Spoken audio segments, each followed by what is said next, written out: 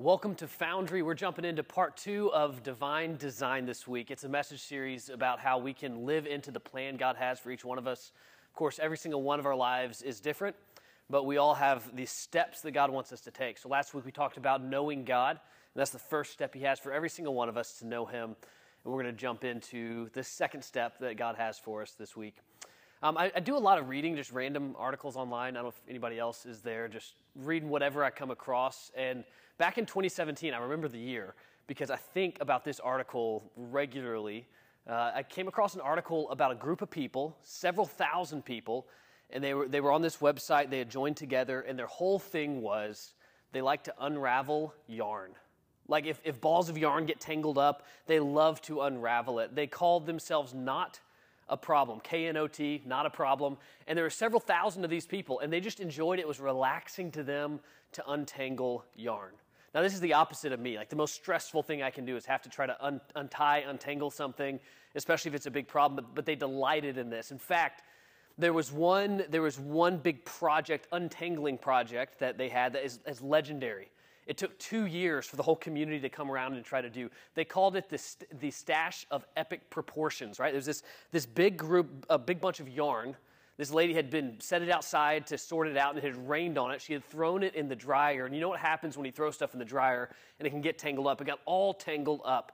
And they said it was the size of a lamb. I don't even know exactly how big that is, but I'm assuming, right, this big. It was a bunch of yarn that had all gotten tangled up, and they passed it around for 2 years until they finally got it untangled, and they celebrated, and they were excited when they got it untangled. They were also sad. They had lost a close friend. They had lost a project they had worked on together.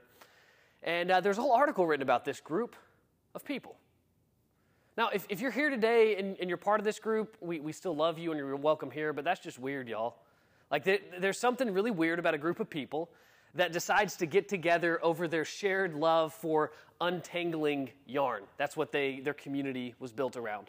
Now, the truth is, you and I have different kinds of communities in our life. Some of them are really important to us. Some of them are really serious. Some of them are just for fun. I'm in a couple fantasy football leagues right now, and so there's a good opportunity for smack talk.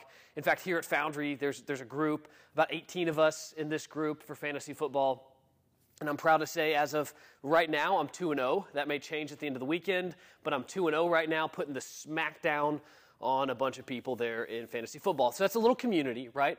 I've got a community that I don't even know very well. It's the community of people who get together. We all gather at the same coffee shop on Friday afternoons. It's not planned. I just have been showing up on Friday afternoons, and you see some familiar faces. And the truth is, I don't know most of these people, don't know their names, but there's a community.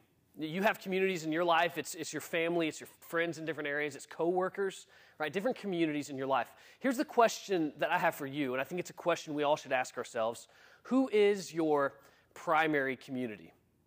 Maybe put a little bit different way, what kind of community is forming you? So who are the people, what's the community that's forming who you are and who you're becoming? In his letter to the Romans, the Apostle Paul writes about community and what community should look like. If you have your Bibles, you can turn to Romans chapter 12. Up to this point in Romans, Paul has been writing about what Jesus has done for us and what it means to have been saved by Jesus, to be filled with the Spirit. And now in chapter 12, he begins to talk about what it looks like to be a Christian and live in Christian community. So we're going to pick it up in Romans chapter 12, verse 9. This is what Paul says to us. He says, "Let love be genuine. Abhor what is evil. Hold fast to what is good. Love one another with brotherly affection. Outdo one another in showing honor. Do not be slothful in zeal. Be fervent in spirit. Serve the Lord. Rejoice in hope. Be patient in tribulation. Be constant in prayer. Contribute to the needs of the saints and seek to show hospitality. Bless those who persecute you. Bless and do not curse them. Rejoice with those who rejoice. Weep with those who weep. Live in harmony with one another. Do not be haughty, but associate with the lowly. Never be conceited. Repay no one evil for evil, but give thought to do what is honorable in the sight of all. If possible, so far as it depends on you, live peaceably with all. Beloved, never avenge yourselves, but leave it to the wrath of God. For it is written, 'Vengeance is mine, I will repay,' says the Lord. To the contrary, if your enemy is hungry, feed him. If he's thirsty, give him something to drink. For by so doing you will heap burning coals on his head. Do not be overcome by evil, but overcome evil with good. In this passage, Paul starts off and he has this line at the beginning, and the translation I was reading from said, let love be genuine. Some translations say your love must be true or genuine. What's interesting in the Greek, which is what this letter was written in originally, the two words at the top are just love and genuine, just genuine love. There's no command to let your love be genuine. That's the translators trying to make sense of it because it doesn't translate well into English. It's just two words, genuine love. Everything that comes after it in this passage is all about what does it look like to have a love that's genuine? What does it look like to have a love that's true, that's not hypocritical, but a love that is authentic? What does it look like to have that kind of love? And so everything we just read is Paul's description of what authentic love looks like. So as we're stepping back here and thinking about, community, and as we're thinking about what are the steps that God has for us in this design plan, here's the big idea I want you to grab hold of today, right? Our journey with God starts when we know Him, know God, but the second step for us is to find freedom, and we find freedom in community.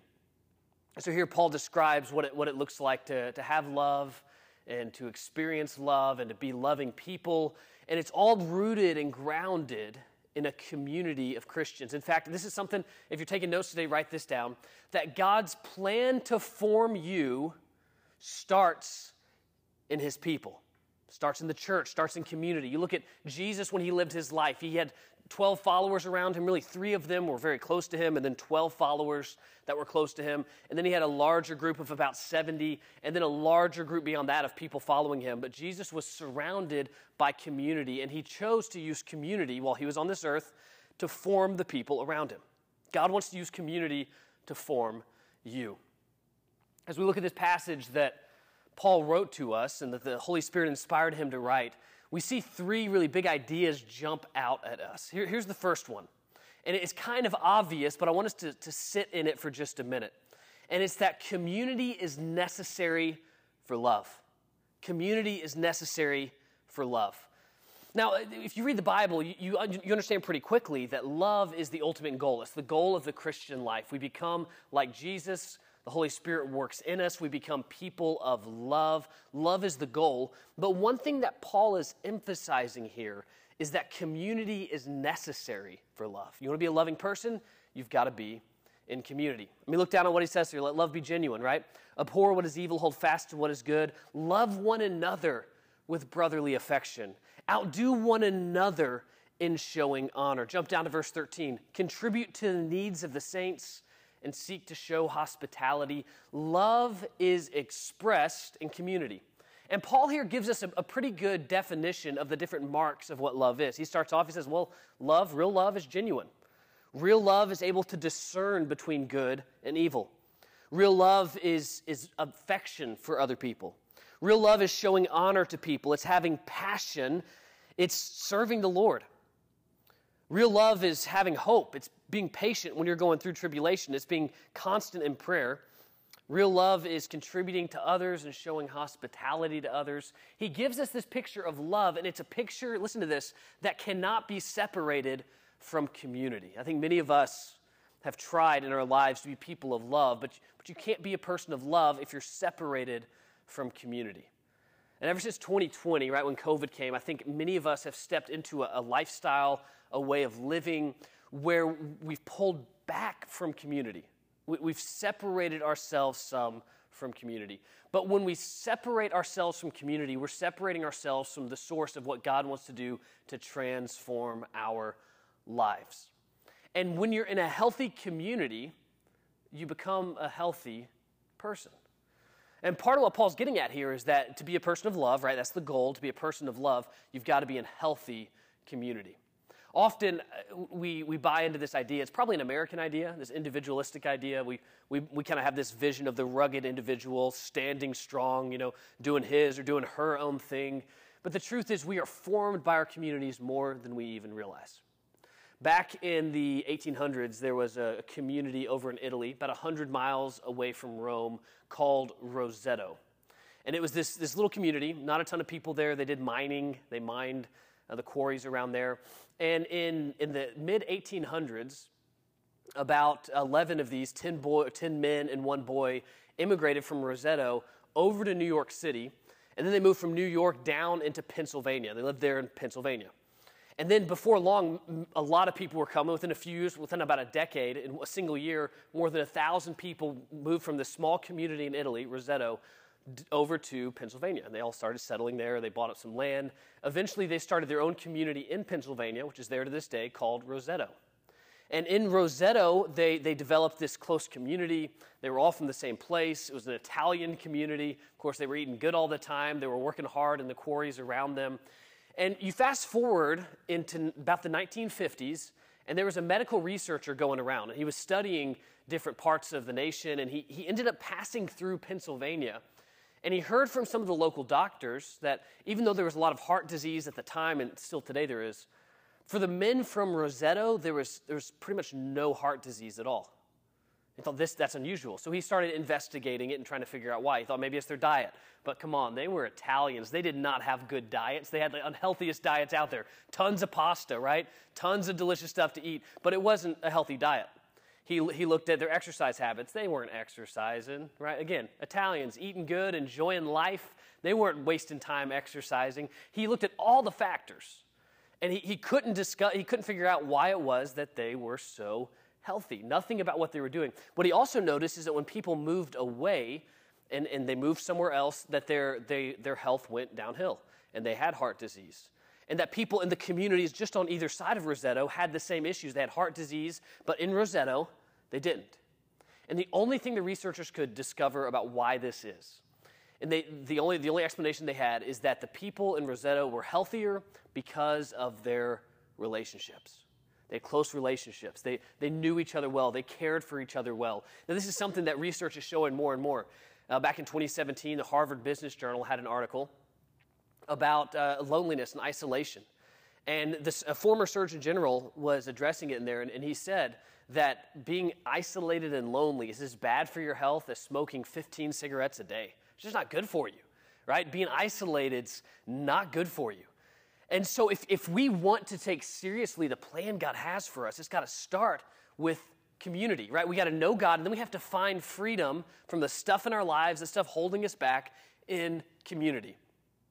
We become people of love in community. So community is necessary for love. All right, but here's the second thing we see here, and that is community requires sacrifice. Now, can I get an amen from somebody? I mean, it's so hard being in community. There are challenges that come along with it. Look at the kind of stuff that Paul's asking for. He's saying, hey, outdo one another in showing honor. Okay, that's really hard to do. A little bit later, he says, bless those who persecute you, bless and don't curse them. He says, repay no one evil for evil in verse 17, but give thought to do what is honorable in the sight of all. He says in verse 16, live in harmony with one another.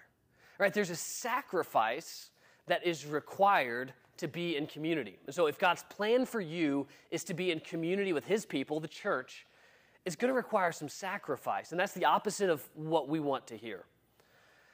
There's a Bible teacher and author named John Piper, and he said something a few years ago that I thought was just so insightful. He talked about the different generations that we have here in America and the challenges that each generation faces with embracing the church and embracing community. He said for those who are 20 to 40 years old, in general, we're talking about millennials and Gen Z a little bit. He says the biggest issue this group has with finding community and engaging in the church is offense. This group gets offended easily, right? And we're not calling anybody out. I would fit into that age range. This is not about calling people out. It's about recognizing the obstacles we have to community. And I think it's true for those 20 to 40, we get offended easily personally. We get offended on behalf of others easily. Instead of engaging in relationship and pushing through the offense, we want to pull back when we feel offended. I think this is so true and something we've got to wrestle with. But he said for those ages 40 to 60, the challenge they have in embracing the church and stepping into the church, the big challenge they have is they want comfort in their lives. They want to embrace comfort, and it's not always the most comfortable thing to have to get up and go to church and be involved in a community and be connected to other people. And so they want to embrace comfort and so they don't engage. That's those 40 to 60 years old. And I think what's probably happening there is this is the group of people, they've gotten kids mostly done, or at least old enough where they don't have to worry about them as much. They've worked hard to be where they're at, and they're ready just to relax, right? But they're not willing to sacrifice sometimes what it takes to be in community. He said the final group is those ages 60 and older. And he said this group of people, what often he sees, and I think he's right in this, what he often sees with them engaging in community, engaging in the church, is there's a sense of, I've paid my dues. Like I've done it for decades, I've been here, it's time for somebody else to do it. And there's almost a pullback and a drawing back of an older demographic that say, I've already done what I need to do. Now the problem with all three of these mindsets, whether it's offense or it's comfort or it's I've done my part, and again, you don't have to be one of these ages to have that mindset. The problem with all of these mindsets is that it gives up on the sacrifice necessary for good community. Like sacrifice is part of this if you want good community. There's something in so many of us that we're looking for the right community. We want the right community to be brought to us. I think many people in our culture right now are struggling to feel connected and struggling to feel like they have community. And we're looking for a community that we can go be part of. But here's the problem. All good communities require not just for you to be part of it, but for you to invest in it, for you to sacrifice for it. And I think too many of us are looking for community instead of creating community. You've got to step into that community and create healthy community to have a good community around you. And Paul's getting at and what he's saying here, he's getting at that over and over again, that we've got to step in, we've got to push forward, we've got to embrace community, not just by finding one to be part of, but by investing in that kind of community. And Paul says, if you want to be a person of love, right, that community is necessary for that. But he also says self-sacrifice is necessary for community.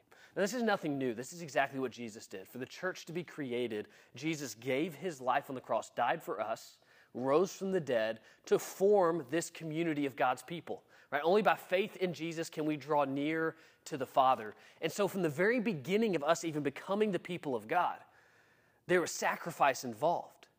And so we carry on that sacrifice in community. And I know so many of us don't want to sacrifice, or we've sacrificed before and been burned by it. But the only way forward, the way that God has designed his community, his church to work, is for us to be a people of love and a people of sacrifice. I was talking to a church leader. He helps lead a church up in the Washington area. It's actually a church with, I think, 15 locations, and they're about to launch a couple new locations. They launch churches on college campuses, and they do a really good job with discipleship, helping people commit to going deeper, studying their Bibles together, learning and growing. And these groups, these discipleship groups, spend a lot of time together. And he says often people will ask him, man, how do y'all get people to commit so much? How do you get people to commit to this group and commit to doing all this stuff? And he says, it's a great response, he says, from the outside, what looks like high commitment is actually deep relationships. And I want to say that again. From the outside, what can look like high commitment is actually deep relationships. So think about parents, right? And maybe some parents here, like you're willing to give up a lot for your kids because you love your kids so much. And it feels less like a sacrifice, although it is, and you know it is, and a lot more like a love for your child. We're called to have that same mentality within God's community, the church.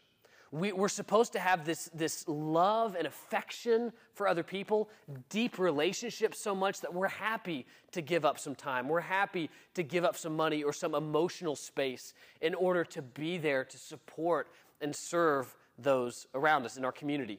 And it's not just because we have this high sacrifice, it's because we have a deep love and affection for these people, and that looks a lot like high sacrifice from the outside. And Paul here is calling us to have an affection and a love for all kinds of people in this community. So he starts off and he says, hey, love one another with brotherly affection, verse 10. The word brotherly affection, you actually know it, the Greek word, it's Philadelphia, right? Philadelphia.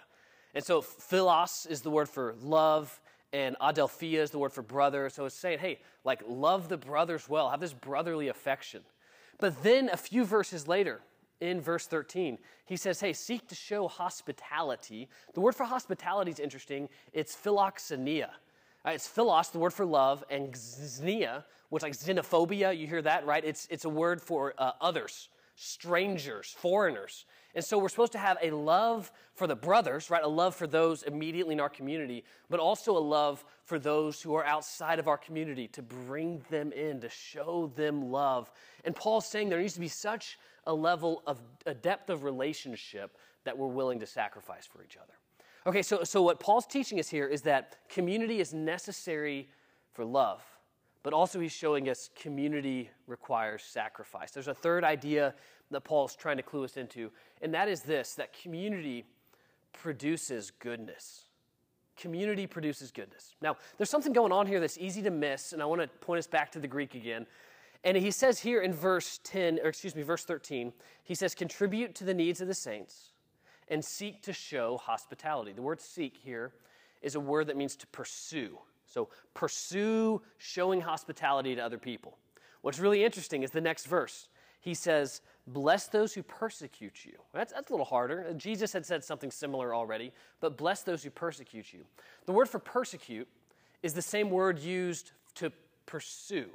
It's the same word. If it's used in this context, it means someone's persecuting you, they're harming you. But he's telling the Christians, he's saying, hey, pursue hospitality. And then he's saying, bless those who are pursuing or persecuting you. Paul's pointing us towards something that we've all experienced here, and that is that community is not just about what takes place in the community itself. It's about how we are shaped to confront the challenges of the world around us. All right, so community is not just about what takes place in that community. It's about what it produces in us to reach out to the world around us. So he says, hey, you need to be these kinds of people within this community. And then he takes a step back and he says, and this is what it'll do in you to where you can serve and honor the people around you who aren't part of your immediate community. He says, bless those who persecute you. He says, repay no one evil for evil. He says, don't try to avenge yourselves, but leave it to God. God is going to do it. To the contrary, show those people love. Feed them if he's hungry, if your enemy's hungry. If he's thirsty, give him something to drink. He says, do these things. Serve others. And so here's something that we often miss about community, is that God works in us in community so that we can take what he produces in us, the goodness of the change he creates in us, we can take that out into the world around us, right? It's never just about this community. It's not just about this church. It's about what God wants to produce in us to take us to the world around us. And this is one of the most beautiful things about community, and one that we often miss because we don't stay in community long enough. And that is, God wants to transform you through community. God wants to take the rough parts of your lives and the places where you're not loving and the places where you're not self-sacrificial, the places where you don't want to go out, and bless those who persecute you. And he wants to work on you in community. The best place to find community here at Foundry is in our Foundry groups.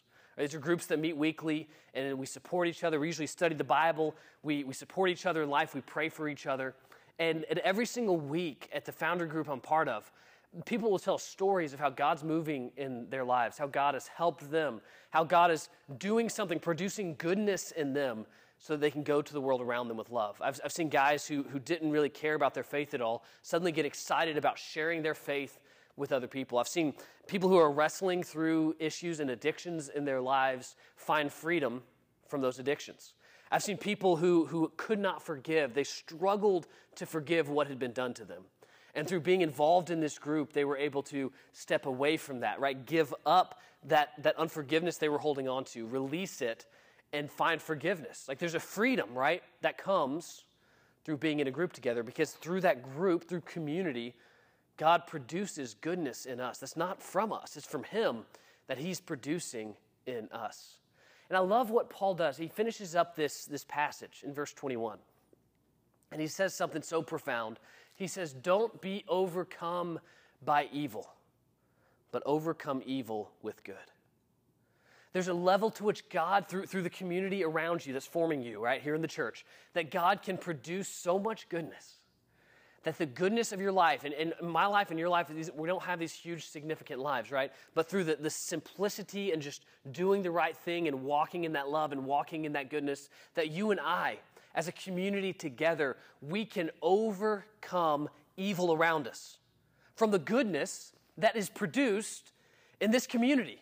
Like God wants to produce something in me and you that enables others to see his goodness, right? That enables others to experience him, that can overcome the evil in this world. And it all starts really small. It starts with self-sacrifice. It starts with love. I think many of us here know, like, we're hungry for community. You might not be excited about sacrificing for it, but you need community, and you know it. A week or so ago, I was talking to a guy, younger guy, probably early 20s. He had moved to the Jackson area recently from where he lived before, and his name was Marcus, and he knew he wasn't in a good place. So I was talking with him, and he found out I was a pastor, and he said, man, like I know I need to get in church. He said, since I've been down here, I haven't been connected to good community, and he said, I've really struggled. Now, his story, so of course I invited him to church, right? And I hope he comes to Foundry sometime soon. But there's something that's going on in his life. He's able to recognize there's a deficiency in my life because I don't have the right community around me. I'm not engaging in creating community like I should. Right? There's a love for the Lord and a love for other people that isn't fully present in my life because I don't have that kind of community. There's a self-sacrifice I'm not able to express right now because I don't have the right community. There's a goodness that's not being produced in me because I don't have that right kind of community. So maybe you're like Marcus, and maybe you're like me, that you need good community. I want to encourage you to engage community around you, the community in God's church. Engage that, because that's going to create a love in you. It's going to create a self-sacrifice in you. It's going to produce a goodness in you that God is going to use. And I know many of us are here, and maybe you've been hurt by past experiences with church community or community in general, but I just want you to know God's plan for your life is to know him, but then through the community he's created in the church to find freedom. To find freedom through love and through self-sacrifice, to find freedom through the goodness he produces. So I want to encourage you. Like God's plan for your life involves you being in community, not doing life alone. You have a community that needs you. But you also need community, right? You need community, but your community also needs you. There's something God wants to do here to take you deeper, take the people around you deeper. God wants to produce that in you. So I want to challenge you, step into deeper community. That's God's plan for your life. And as you do that, he's going to create love in you, self-sacrifice in you, and going to bring goodness in your life as you walk in what he has for you. So I want to go to prayer here in just a moment, and I want to lift up just everyone gathered here. I want to pray over us that the Lord would help us to be people who are people of love, people who are people of goodness, people who are people of self-sacrifice, and that as we embrace his community in this way, he would create in us and form in us everything he's promised. Let's pray together. Father, we love you. We worship you. We ask that you would help us to be people who embrace the community around us.